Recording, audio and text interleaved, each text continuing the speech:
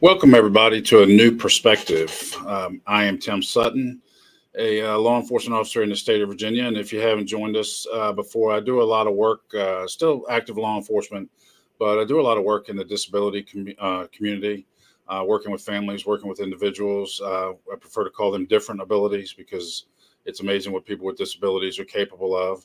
And but tonight's a little bit different than the normal shows I do, bringing on people who are doing some amazing things in the special populations. I was introduced to a gentleman through my work, and this gentleman that I'm going to bring on used to be a homicide detective for the Richmond Bureau of Police here in Virginia. Had a 20-year career with him, and ended up retiring.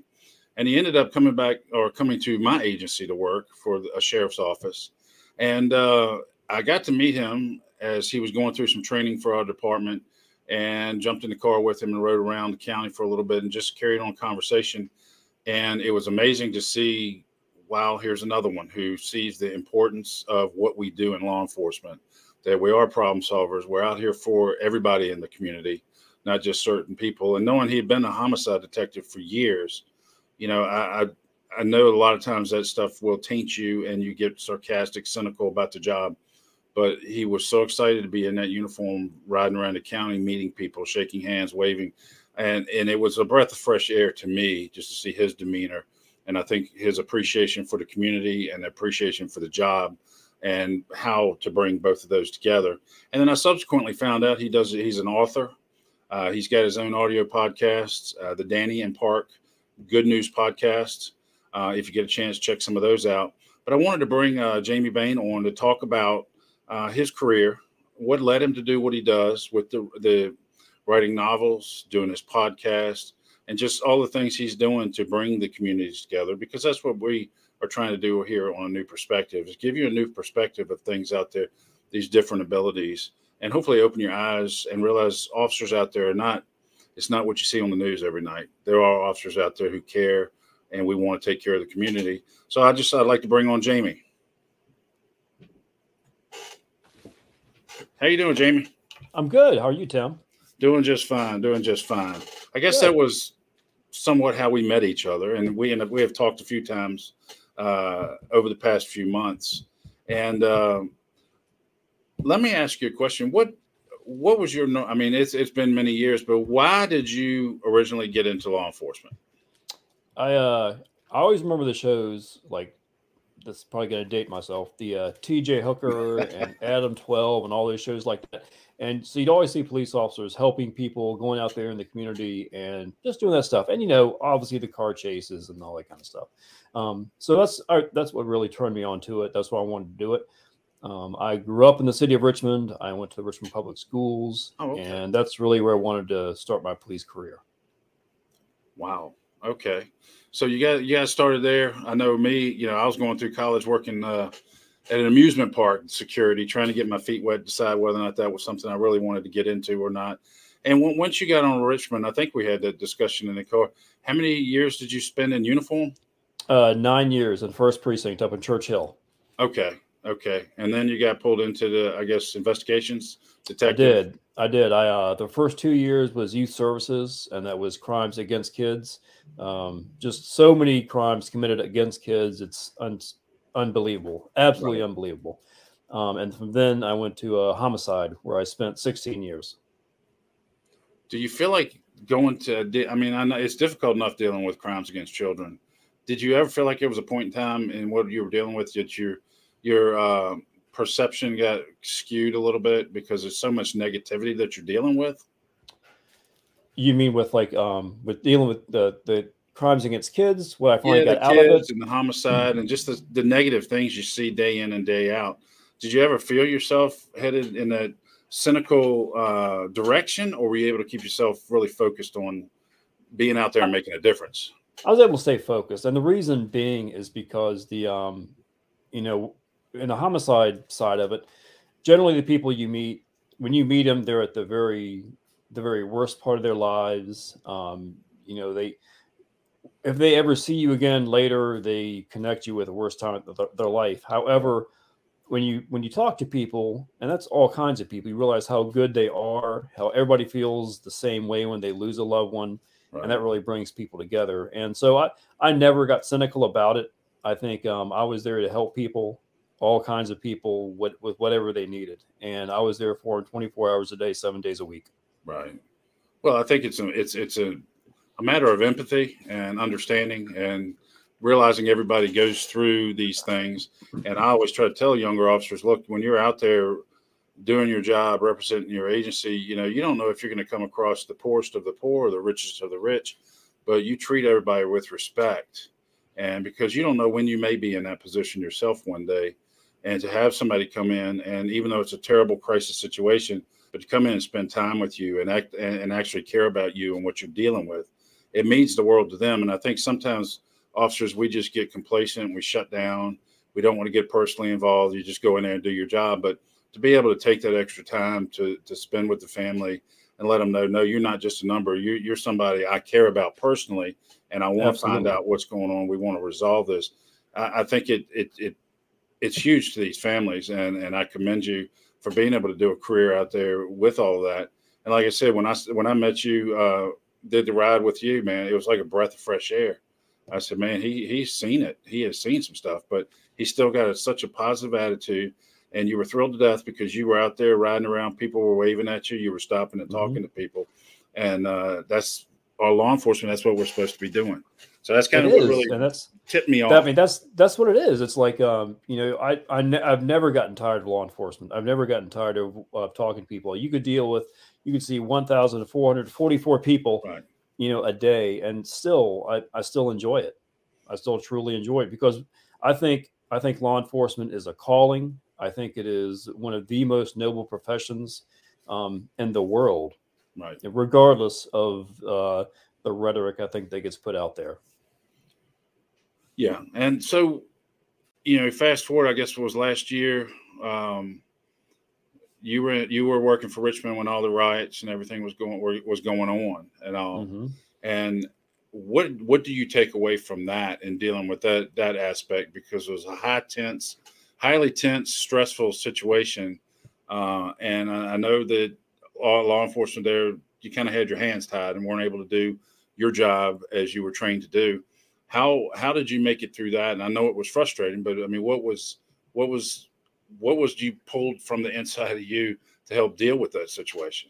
It was very frustrating. The first night of, I guess if you want to call it the unrest, we were actually working at headquarters, and we were on the rooftop, and we could actually see the crowd forming around police headquarters.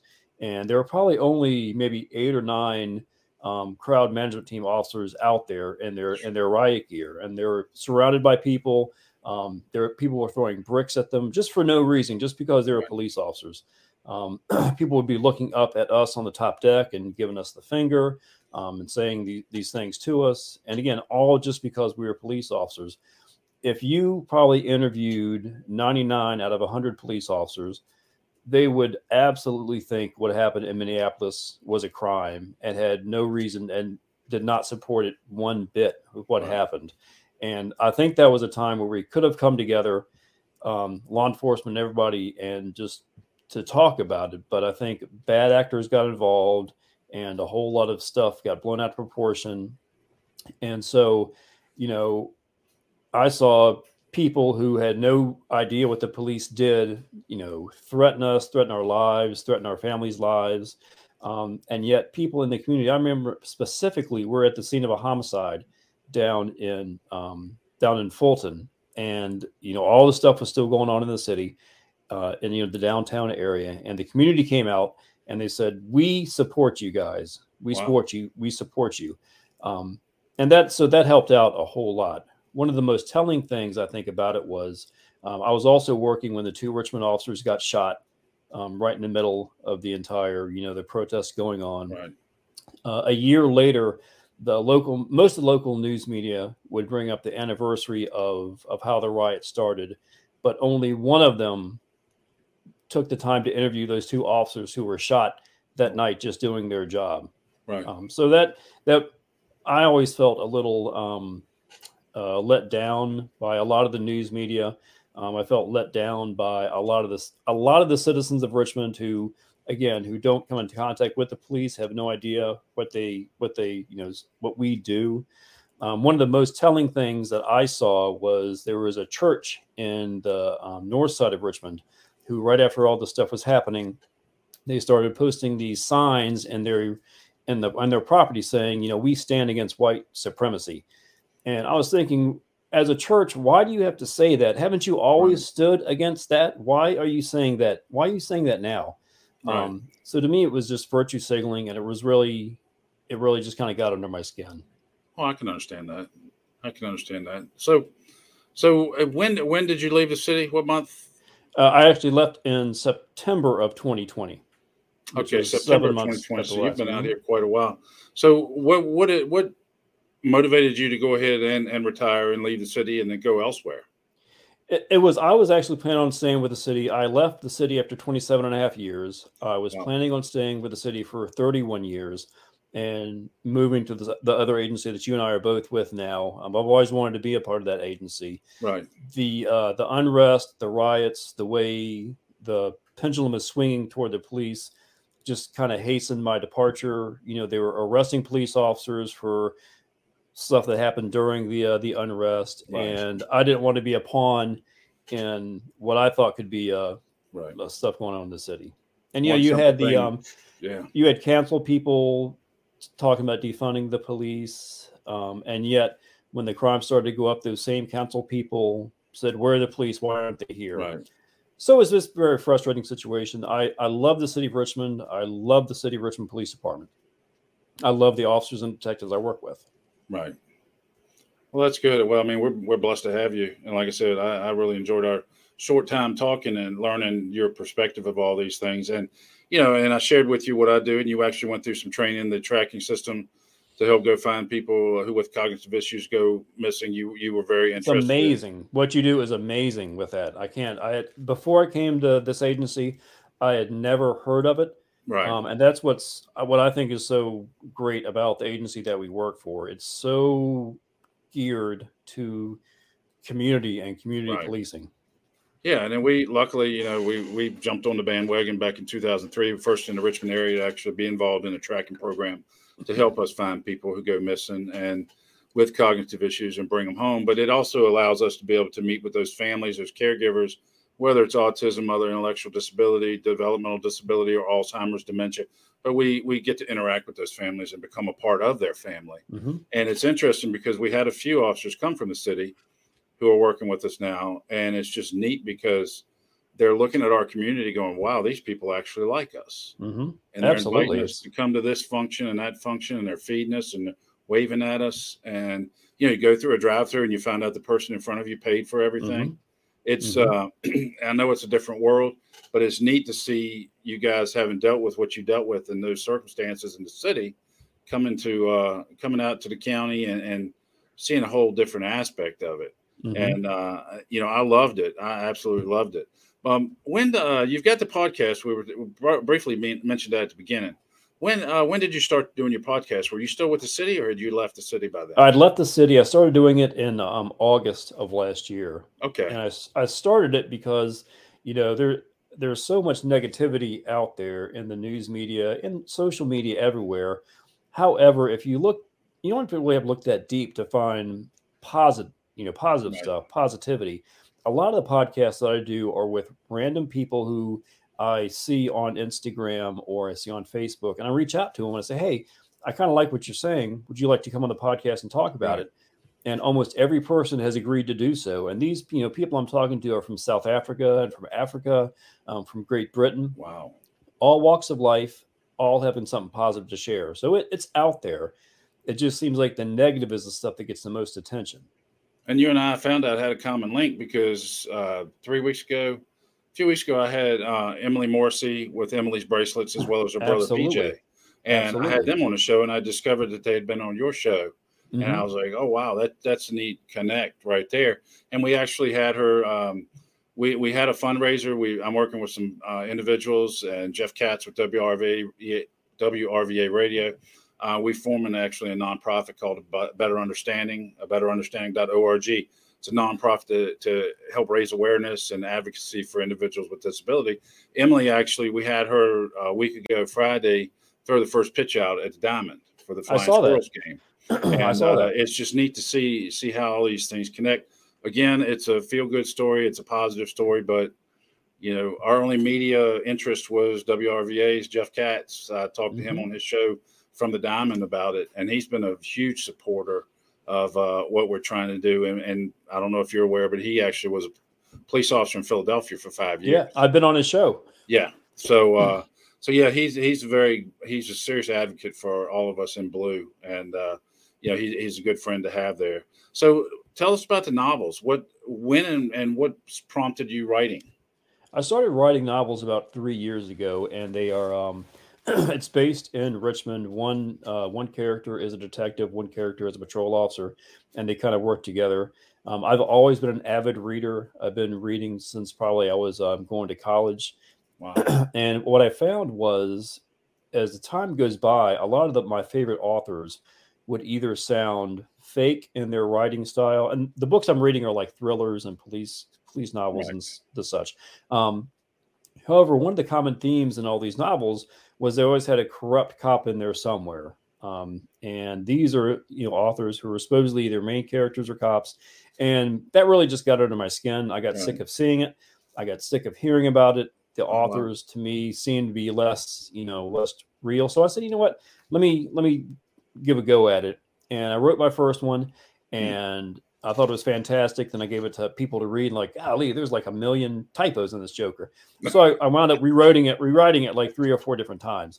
And then I just got on a sprint, and I started writing novel after novel after novel. And it really lets me show the positive aspects of police work, how people deal with each other. And Tim, a lot of the stuff you see out there are, if you listen to the news and believe the news, it's saying, oh, the races can't stand each other or the genders can't stand each other. But as well as I do, the police department is Black, white, Hispanic, Asian, gay, straight. Right. And we all laugh with each other. We all joke with each other.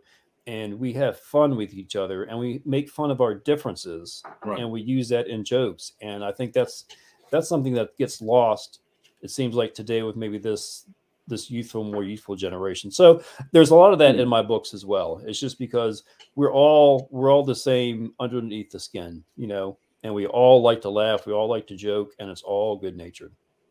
Well, I tell people, in our line of work, if every single officer had the same interests and the same passions, it would be a very boring, difficult place to work. We've got officers who enjoy working traffic accidents. They love traffic. Then you've got other officers who want to be out there locking every criminal up. You've got other officers that want to, my passion is dealing with special populations, interacting and helping them.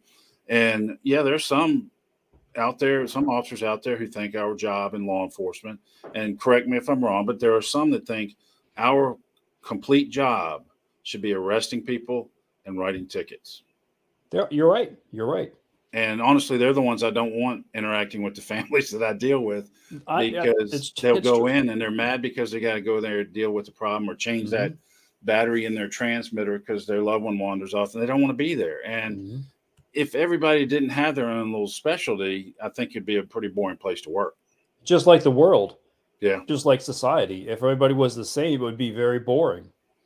And the police department is just like a microcosm of the world, basically. It represents the community that we serve. And so you have good people, bad people, good cops, bad cops, funny cops, not so funny cops. But I'm telling you, I've been around cops for almost 30 years now, and they are my favorite people. Absolutely. Yeah. They are the least prejudiced, least hateful, funniest people I've ever met in my entire life. But that's not what the media is going to tell you. That's the sad part. It's absolutely not what the media is going to tell you. It's constantly an uphill battle trying to battle that. And, what you do and what I'm trying to do. And I've got a lot of people that work with me and help me with my stuff with working with these families. And they're out there. They are out there. And I ask them to stay out there. And when you find, I have found out within the past couple of months, I've been interacting with a father who has a 19-year-old daughter with autism, and she's been having some issues, and they live in an apartment. So there's been some noise complaints because when she gets upset, she's out in the hallway crying and yelling. And I found out that 3 or 4 of my officers on their days off, you got a dad with a 19-year-old, mom died a few years ago. I've got officers I found out were going on their days off and taking them groceries. Mm-hmm. You're not going to hear about that anywhere else. The most compassionate, caring people you'll ever meet. You will ever meet. And I think the most real people. Yeah. Officers are the most real people in this world. Well, I think some of us realize that at any point in time, we could be that other person. Oh, absolutely. And we could be down on our luck. And, I've told people before, even, and I tend to believe you're the same way. When I arrested somebody, and, I've been a supervisor, so it's been a long time since I've actually arrested somebody. I've put handcuffs on them and passed them off. But yeah, when I arrested that person, it's like you still show them the respect that's due. Absolutely. And by the time I got to the jail or whatever, I wanted that person to be my best friend. Absolutely. Because I said, one day I may run across them again. And they might help you out if you're getting in trouble. My head beat in. Yes. And when they see me, they could do one of three things. They could look over and go, "Oh, I know him. I'm not helping," and just drive on by. Or they could see him and say, "Oh yeah, I remember him. He was, he treated me. Get out and help me." Mm-hmm. Or if they got a bad taste in the mouth, they may jump out of the car and help that other person. Put me down. So it's all in how you interact and how you handle yourself. That gun and the badge does not mean you're any better than anybody else. Nope, not at all. And, I've got a gold badge because I'm a supervisor, but deputies and all, they have silver badges. And I'll tell you straight up, that gold badge does not make me any better than any other deputy. It means I have a different job to do. Mm-hmm. But none of us by any way, shape, or means is any better than the other. Right. And I think understanding that, just like citizens, that badge doesn't mean I'm better than any citizen. Mm-hmm. It means I have a different job to do and I have more opportunities to get my butt kicked than the average person. Right. But absolutely. I'm not better than anybody else. But like the stuff I teach, it's difficult sometimes to get into those audiences to be able to teach what I teach. But I know that uniform has been instrumental in getting me in certain areas to be able to speak and really open some eyes. Mm-hmm. So, but no, I admire what you're doing. I wish I'd known what you were doing way back when, because you need to be out there.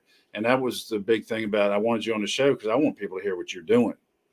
And, and to hear what you're doing too. It's just, cops do so many amazing things. Oh shoot. Well, what's the best way if somebody wanted to get in, check your podcast, check your books, make contact with you? What's the best way for them to do it? They can search me on DannyParkNovels.com. I'm on the internet, obviously, Instagram, Facebook, and just shoot me a message. And if you want to do a podcast, come on my show, talk about whatever you want to talk about. I'll talk to anybody about anything. My main thing is positivity and listening to each other and talking to one another. Real quick, when there was an issue, remember when all the monuments were coming down, and on the base of the monuments, people were putting like ACAB on there and F the police and everything. One of the defense attorneys got up and started talking about that and how he enjoyed, I guess, seeing that stuff. And so we talked back and forth, and he actually came on my show and we talked about what our different sides were. And so that's my point, is just to talk and to listen to each other. Right. It's not just to talk. It's to talk to hear both sides. Absolutely. It's a debate. I will listen to your side. Just listen to my side. That's all we ask. You may hear something you never even thought of. Yep, absolutely. So what do you want to, what would your takeaway about your show and your career? What's the one thing when you want to leave as your legacy for all of those other officers that, I look at them going through the academy now and going, man, I know how much things have changed in 34 years. I cannot imagine what it's going to look like in 20 more. But what would your takeaway be to leave with them, the ones that are going through the academy, just getting ready to go out there on the street? Just keep being noble, keep doing the right thing, because it's easy to do the right thing. People will respect you. You are going to, if you become a police officer, you will help somebody the first day on the job. I can guarantee it. And then embrace that feeling and run with that feeling. It's okay to be sad about the stuff you see. It's okay to, talk about it and joke about it, but you are in a profession that is the most noble profession in the world. So stick with it and represent us well. There you go. Yeah, it's and I think over the years we start to lose it, but I try to tell people when you go out there and you're interacting with the public, it might be the 15th mailbox vandalism you've dealt with for today, and you're sick and tired of taking reports for these mailboxes and all. But for that citizen, that's their one. That might be their one and only interaction with you. And whether you want to be there or don't want to be there, when you're there, you better act like that's the most important thing to you at that time. Yes. 10 years from then, you're not going to have a clue who those people are. But I can tell you what, if they see you out and about, they're going to remember who you were, and they're going to remember how you treated them. We go to break-ins and things like that.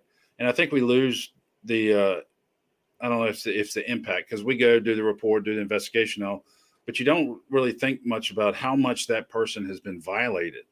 Somebody has been in their house. And when that ends up happening to one of us, I think it hits home and you go, my gosh, this is what those citizens are dealing with. And now I'm a victim. Why doesn't somebody reach out to me? And I think we need to really realize that it doesn't matter who you are. Doesn't matter how different your brain is, differently wired, what mental health issues you're dealing with. Every single person is worth something. Yes. Whether you're interacting with them on a law enforcement basis, or just your show because you want to talk to somebody and let their story be out there. But every single person matters, and we need to treat them just like they matter. That's right. So and they need to treat us like we matter. Yeah, and unfortunately, we don't get that much. It is interesting when all of a sudden somebody says, "Hey, thank you for your service." I mean, I had a record driver. We were helping doing some traffic stuff, and I had a record driver pulled over in front of me, jumped out, ran back, gave me a bag.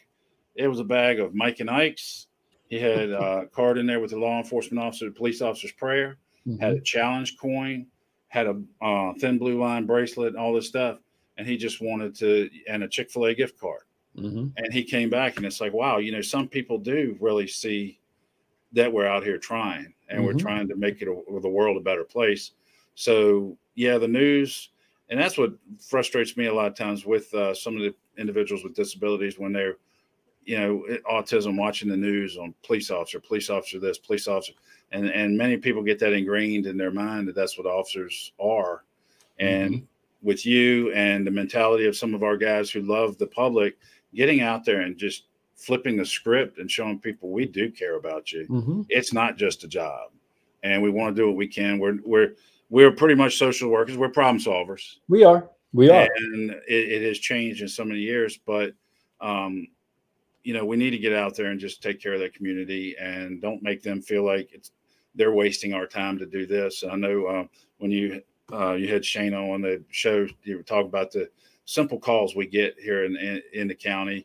Neighbors got an issue with another neighbor cutting their grass, 7 o'clock in the morning, and we get called. But you go out there and you interact with them. Don't make them feel foolish for calling you. You just do your job.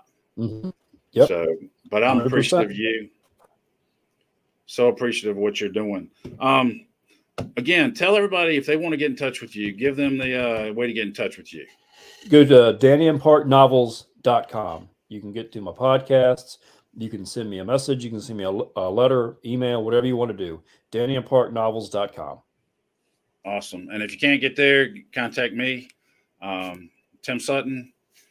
You go to my website. It's a-betterunderstanding.com, or you can look me up with the show, A New Perspective, Tim Sutton.